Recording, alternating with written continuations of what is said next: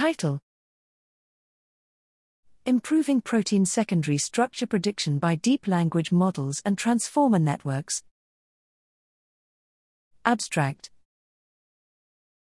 Protein secondary structure prediction is useful for many applications. It can be considered a language translation problem, i.e., translating a sequence of 20 different amino acids into a sequence of secondary structure symbols, for example, alpha helix, beta strand, and coil. Here, we develop a novel protein secondary structure predictor called TransPros based on the transformer network and attention mechanism widely used in natural language processing to directly extract the evolutionary information from the protein language, i.e., raw multiple sequence alignment, MSA, of a protein, to predict the secondary structure.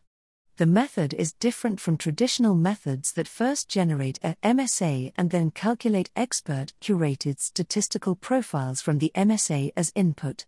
The attention mechanism used by TransPros can effectively capture long-range residue-residue interactions in protein sequences to predict secondary structures. Benchmarked on several datasets, TransPros outperforms the state-of-art methods.